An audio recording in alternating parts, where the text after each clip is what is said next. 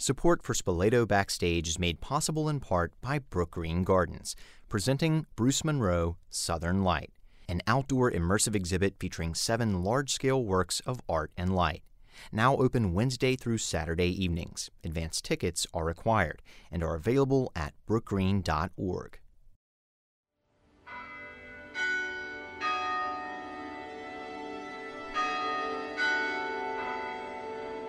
Hello and welcome to Spoleto Backstage. It's your ticket not only to a few of Spoleto Festival USA's most memorable performances, but also to some of the behind-the-scenes action and the personalities that have made it all possible. Even in this unprecedented year without a Spoleto Festival, a year without so many different things, there's way more than enough to explore and enjoy from past seasons, plus plenty to catch up on when it comes to some of the festival's longtime stars and chamber music heavyweights. I'm Bradley Fuller, and I'm excited to share with you some of a conversation I had with Peja Mucievich, a pianist, foodie, music programmer extraordinaire, and regular presence on the stage of Charleston's Dock Street Theater. That's coming up, along with some great music. And first, I have to say it's a treat to be joined once more by that emphatic, energetic MC, the artistic director of the Spoleto Festival USA Chamber Music Series, and a regular performer in it, too, Jeff Nuttall. Jeff, really great to have you again. Bradley, thank you, and thank you for making this happen. It's been a bittersweet time, but this has been a real joy for me to go back in time and look through those previous 10 years and pick 11 programs that I think are some of the best that we've done. You know, this program is one of those sort of the formula program, the idea that eclecticism is important to me, new meeting old, all coming together. In the case of the Rachmaninoff Sonata for cello and piano, Inan Barnatan and Elisa Weilerstein were touring this piece together around the world and said, hey, we'd love to play this on stage at Dock Street. What do you think? And I said, absolutely. To have performers of that stature coming together on a piece that they know so well, it's a magical coming together, so to speak. Georg Philipp Telemann, Tony Manzo comes and says, I found this amazing suite based on Don Quixote. You think we could do it? Absolutely, yes. Andrew Norman, great American composer who lives in California, a friend of James Austin Smith. And James said, hey, there's a really beautiful piece for oboe and piano called Garden of Follies that I'd love to do. So suddenly there's that formula, something new, interesting, unknown, Andrew Norman, something Baroque, but somewhat also unknown, but really inspired and quirky, the burlesque de Quixote. And then this lush, massive, virtuosic sonata by Sergei Rachmaninoff for cello and piano. And for me, that eclecticism is sort of what sums up and what makes me happy, and hopefully what makes our audiences happy on stage at the Dock Street Theater. Do you ever conceive of yourself as a chef kind of putting together, a plate or a dish, a balanced table before a patron? Well, I think it's really important, a little bit of history, because in the old days of Charles Wadsworth, none of the programs were printed. So when you came to a show, you didn't know what you're going to get. So I think eclecticism was a necessity. You didn't want to show up and hear all Telemann or all Andrew Norman, for example. You wouldn't be that happy. So I prefer this kind of listening. My eclecticism is part of my musical being as well. But I think you're totally right, Bradley, that to try to find that perfect balance of sweet and salty, so to speak, on a program is really important to me. Well, in the first bite of this program, the first food item that we tuck into, if you will, to extend that analogy, is Andrew Norman's Garden of Follies, a work for oboe and piano. Yeah, this is a great example of, as I said earlier, James Austin Smith introducing me to this composer and this piece. I heard the name Andrew Norman, but I didn't really know anything about him. And I trust James, I respect and love James, and he said, this is a great piece. Let's do it. And we listened, and Peja agreed to learn it. And so we have this sort of Spoleto cooking analogy coming together where they bring their own parts of the meal. All right, well, let's welcome James Austin Smith, oboe, and Peja Mucievich to the stage. Mucievich is the pianist for Andrew Norman's Garden of Follies.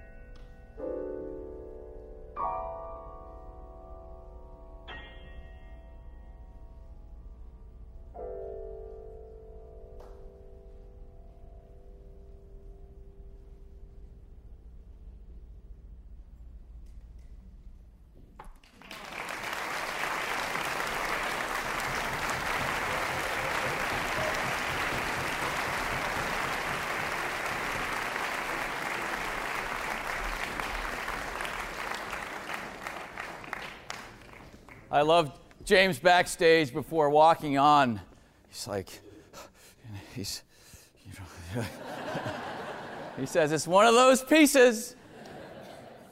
But come on, be honest. If I had come to you yesterday and said, tomorrow's program's going to start with a piece by Norman for oboe and piano, would you have ever imagined it was that much fun, that quirky, that beautiful? Isn't that amazing? To be part of creating new, cool stuff like that? And in the hands of Pedro and James, it becomes a real tour de force, really tremendous. Now, this next bit of program music is, well, it's almost too much fun. But we're going to play it anyway. This is George Philip Telemann at his most whimsical. It's a piece based on and inspired by the Cervantes novel Don Quixote, or this is from 1605, two versions, 1605, or two volumes, I should say. Sorry, Cervantes experts. The official title, which I love, The Ingenious Gentleman Don Quixote of La Mancha. That's the official title. And I also love the reason for his journey. Don Quixote becomes this sort of crazed knight guy. And the reason because he read way too many books. Books about chivalry, and it went to his head. And he decided to go off on these travels. He had a sidekick, Sancho Panza.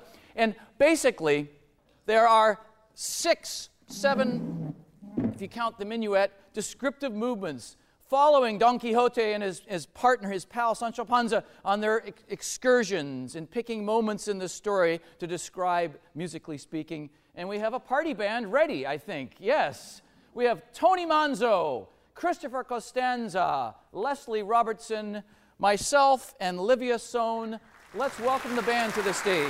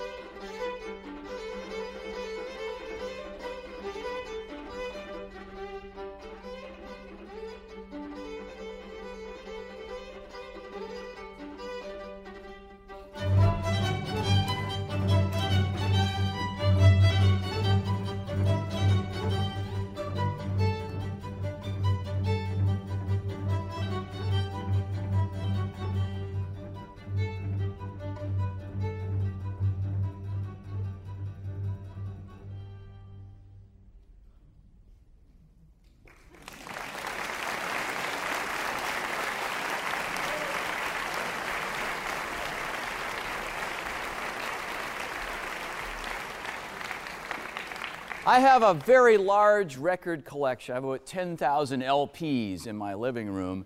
And I've been inspired through the years by, well, listening to people from long ago. And one of the most powerfully inspirational musicians on record is pianist Sergei Rachmaninoff. If you haven't had a chance to check out some of his recordings, he made some sonata recordings with Fritz Kreisler, which tie into an earlier part of our program. He made recordings of all his concertos and his piano music, but one of the most remarkably expressive yet totally controlled individuals ever. I so wish I could have seen him live. And you hear the records and you think, he's a madman. He must be totally out of control. Rubato. Do you know what that word means? The idea that simply, if a beat is in 1, 2, 3, 4, you can push and pull the beat. 1, 2, 3, 4, so that the amount of time it takes to get through the bar is the same, but you're bending. Rubato basically meaning to steal. Rachmaninoff is the master. But my teacher heard him play live in Budapest in the 1920s and said he came out, he looked like something out of a Halloween party. He was tall and gaunt, and he sat at the piano without moving a single muscle. It was terrifying, its intensity, but the music that flowed from him was incredible. So if you have a chance, just YouTube whatever it is, but his playing is so inspired, and I've learned so much through the years from listening to Rachmaninoff. Luckily, he wrote down a lot of this stuff, most of it written for himself to play, and this sonata is no exception. 1901, it was written, and it's, just to be clear, and Rachmaninoff was particular, it's not a cello sonata. It's a sonata for piano and cello, or cello and piano. Really two equal voices, and you'll hear that. The melodies equally shared between the instruments. Rachmaninoff himself played the premiere, and the work was really overshadowed by the premiere of his second piano concerto, if you know that, one of the great masterpieces of the repertoire. But this piece is so filled with pure emotion. I mean, you're going to be on a roller coaster ride of joy, sorrow, anguish, pain, ecstatic. It's an amazing journey. Very few composers could write tunes like Rachmaninoff. And I'm sorry, I apologize ahead of time. They're going to be stuck in your head. 4 movements.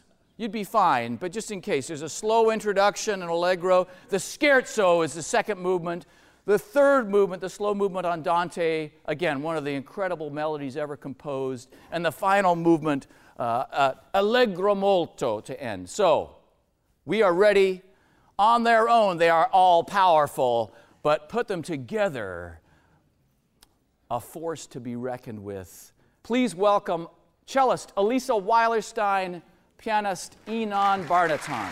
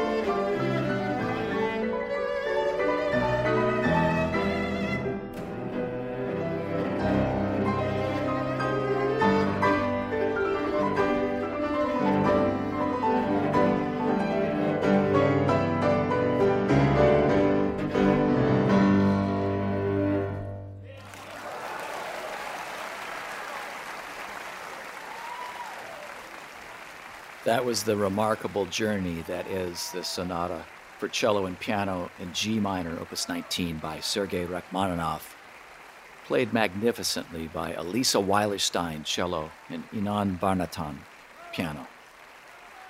Part of the joy that is Spoleto USA chamber music is the camaraderie, the coming together of all these characters and sharing not only music, but food and stories. And I love this idea, Bradley, that you've had a chance to talk to some of the musicians in the past few weeks. I did. And when you're talking about food, well, this one person in particular is something of your group chef, as I understand. Pianist Peja Muzievich is very nearly as much a fixture of the Spoleto Festival USA Chamber Music Series as chamber music itself. Performed in it for 12 years. Like so many others, he joined me recently from New York City. Peja, I have to say, it's really great to speak to you again. It's great to be with you, Bradley, and to be with all the listeners. It's sadly as close as I can get this year to Charleston. Yeah, it really is sad, and it's been a strange couple of weeks. How have you been doing?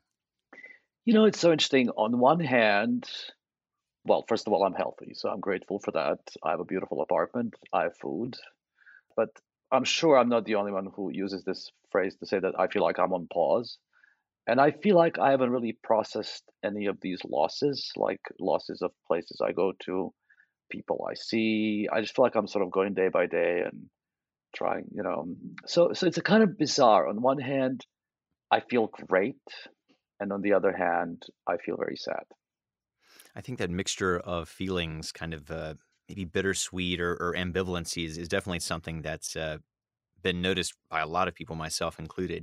Now, you're one of quite a few musicians who have found their way to New York. I think most of the Spoleto artists I've spoken with so far have been within the city, but your musical journey didn't start there. It really didn't even start in the United States, right? No, I was born in former Yugoslavia, or what is now Bosnia, and then I went to school in Zagreb, which is what is now Croatia. It was at that time still the same country. And then in 1984, I came to the United States, first to Philadelphia, then to Baltimore, and then to New York in 87. And when I graduated from Juilliard, I stayed. The war in Bosnia happened. It was in the 90s, so it wasn't even an option to go back. And like I guess like with so many people, it's a combination of what you want and where you find yourself and where you kind of succeed in staying. So here I am. But music was the primary motivator for that move, aside from the events of war, which kept you from going back. I came to continue my education here, and then in the schools and then the festivals that I started going to, I met colleagues, including people like St. Lawrence Quartet, and we create these bonds and ask each other to play together here and there, and then that sort of multiplies and then it becomes a career, I suppose. Such a grown-up word, but it's been incredibly joyful, actually. Your commitment to the breadth of keyboard literature is borne out not only in your Spoleto Festival performances, chamber series, and in other settings, but also in projects that you've done like the Haydn Dialogues, featuring Haydn sonatas alternated with works by John Cage and Morton Feldman, and also in a project called Sonatas and Other Interludes, which is kind of a similar concept, but with more common practice composers other than Haydn represented there. I have to ask, is there any corner of the piano repertoire that you don't much care for or don't play, or is it really just all fair game for you? There are not many things I don't care for, but there are things that I don't play because I don't think I do them justice. So I don't play like very big romantic works like Rachmaninoff and Tchaikovsky. I did when I was younger, but I'm a pianist. I don't have anything to contribute, period. I mean, the field is crowded, but I don't. I feel like I don't have anything to say there, but I love to hear it. So maybe you feel like you can share a bit more when it comes to, say, something like the Haydn Dialogues, where there's Haydn piano sonatas and alongside John Cage, than with, Tchaikovsky's Piano Concerto No. 1 or, the Rock 3 or something. Well, I guess I'm always more interested in contrasts than similarities when it comes to programming. For instance, in the case of Haydn, I feel that Haydn is a very underrated composer when it comes to piano music. There are, a few sonatas that get played, but there's a lot of them. Now, the interesting fact is that I think he wrote a lot of them as more or less disposable material, and not all of them are great. They're wonderful to hear once or something, but they may not bear all that much repeating. But there's more than we hear that I think are worth hearing. So that got me interested as a kind of starting point. But then, frankly, when I hear one Haydn sonata, I don't want to hear another one. I've been quoted many times to say, when you eat a hamburger, you really don't want to eat a meatloaf after that.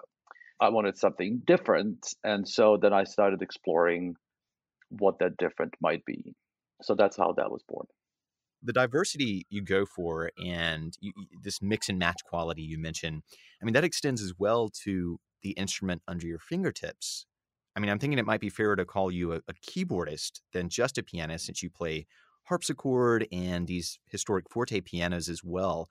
You said that Jeff Nuttall of the St. Lawrence String Quartet is the one who kind of pushed you into harpsichord playing? I was kicking and screaming. And that's been a part of your Spoleto Festival USA experience too. A lot. So Jeff and I are both huge fans of Baroque music. And so there's so much repertoire that we get to go through in Charleston, which is just so joyful and interesting. And, Baroque music was wild. We somehow, or at least I always thought that the free music was romantic music. But Baroque music was just wild in its range of expressions. And they invented putting papers under the strings of double bass or string instruments to create, battle noises like in Viva Battaglia. And I mean, Vivaldi, Four Seasons, when they become such music, but when you read the poetry and read the scores, they are out there. So it's really, really great fun to discover that.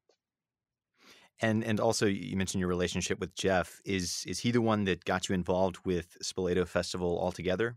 Yes. I've come to Charleston because of Jeff, and I have kept coming back to Charleston because of Jeff, both because he's kind enough to invite me, but also because it's one of my favorite places to make music. We're an incredibly tightly knit group of friends, and there's a camaraderie both in music making and outside of music making. It is decidedly a boot camp. I mean, we work a lot, but the satisfaction rate is really, really immense. So I come out of it exhausted, but so elated because it's just so incredibly satisfying. And also, notwithstanding the volume of work, because we do present 33 concerts of 11 different programs in 2 weeks, the dedication to excellence, and I mean, no rehearsal is cut short. People are really just there to give it 200%. And so that is really so invigorating.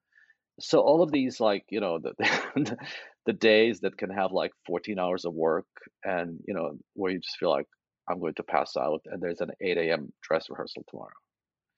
But in the second week where we all feel like, oh my God, I don't know. I do have to put my shoes on and walk on stage. But it's so wonderfully satisfying. Well, and as you're saying, obviously you stay very busy getting the music where it needs to be and playing with everyone, but you do have a little time for a little bit of fun. And from past conversations, I know that Charleston's culinary scene is a big part of that, quote, free time during the festival for you and the other performers.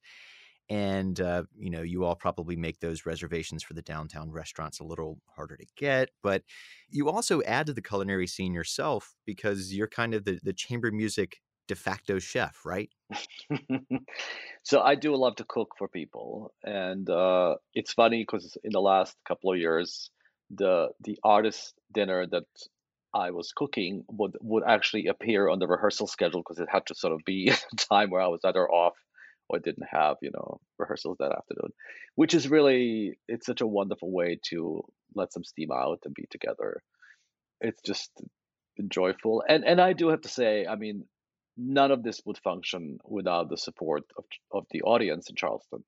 First of all, the support we get at Dock Street Theater, just, people being there, supporting us on the street. I'll ride my bike and somebody will, street crossing, say, great concert this morning. We've also invaded various Charleston friends with culinary needs, like my oven is broken down. Can I come over now with 3 trays?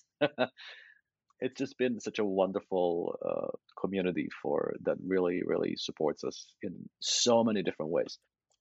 What's next for you in the immediate future? So anything in the next couple of weeks you're working on or excited about? Yeah, so I'm preparing to film this program for Spoleto that will be on the website. So I will play for Spoleto a work by Johann Sebastian Bach, a work by Henry Cowell, and a work by Carl Philipp Emanuel Bach. And then I was supposed to play a recital called Bach Family Album for the Orchestra of St. Luke's Bach Festival here in New York in June. And they asked me also to film something, so I will record a piece each by Johann Sebastian, Wilhelm Friedman, and Carl Philipp Emanuel Bach, different from the music I'm playing for Spoleto. Well, Pedja, all best as you bring some more of that music by C.P. Bach and others to light in the next couple of weeks. And also, I look forward to hopefully seeing you again in person sooner rather than later. And thanks so much for speaking today.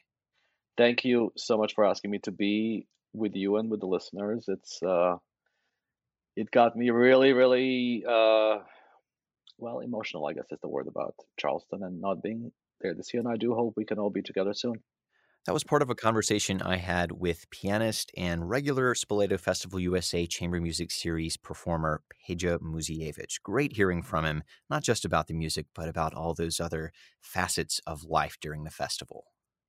Man, I love Pedja. It's like we've grown up together. I remember sleeping on his couch in his divey studio apartment in Manhattan in the 1990s, and we've come a long way together. And we've shared a lot of music and a lot of wine, a lot of food, and we really see eye to eye on so many things. But he's an inspiring presence. He's so knowledgeable and so passionate about so many different art forms and other aspects of life. So he's a constant inspiration to me. Spoleto Backstage is made possible in part by Bank of America and the ETV Endowment of South Carolina. Special thanks to Spoleto Festival USA. The engineer for this podcast is Duke Marcos. The producer is A.T. Shire. The executive producer is Sherry Hutchinson. I'm Bradley Fuller. I'm Chef Nadal. And until next time, take care.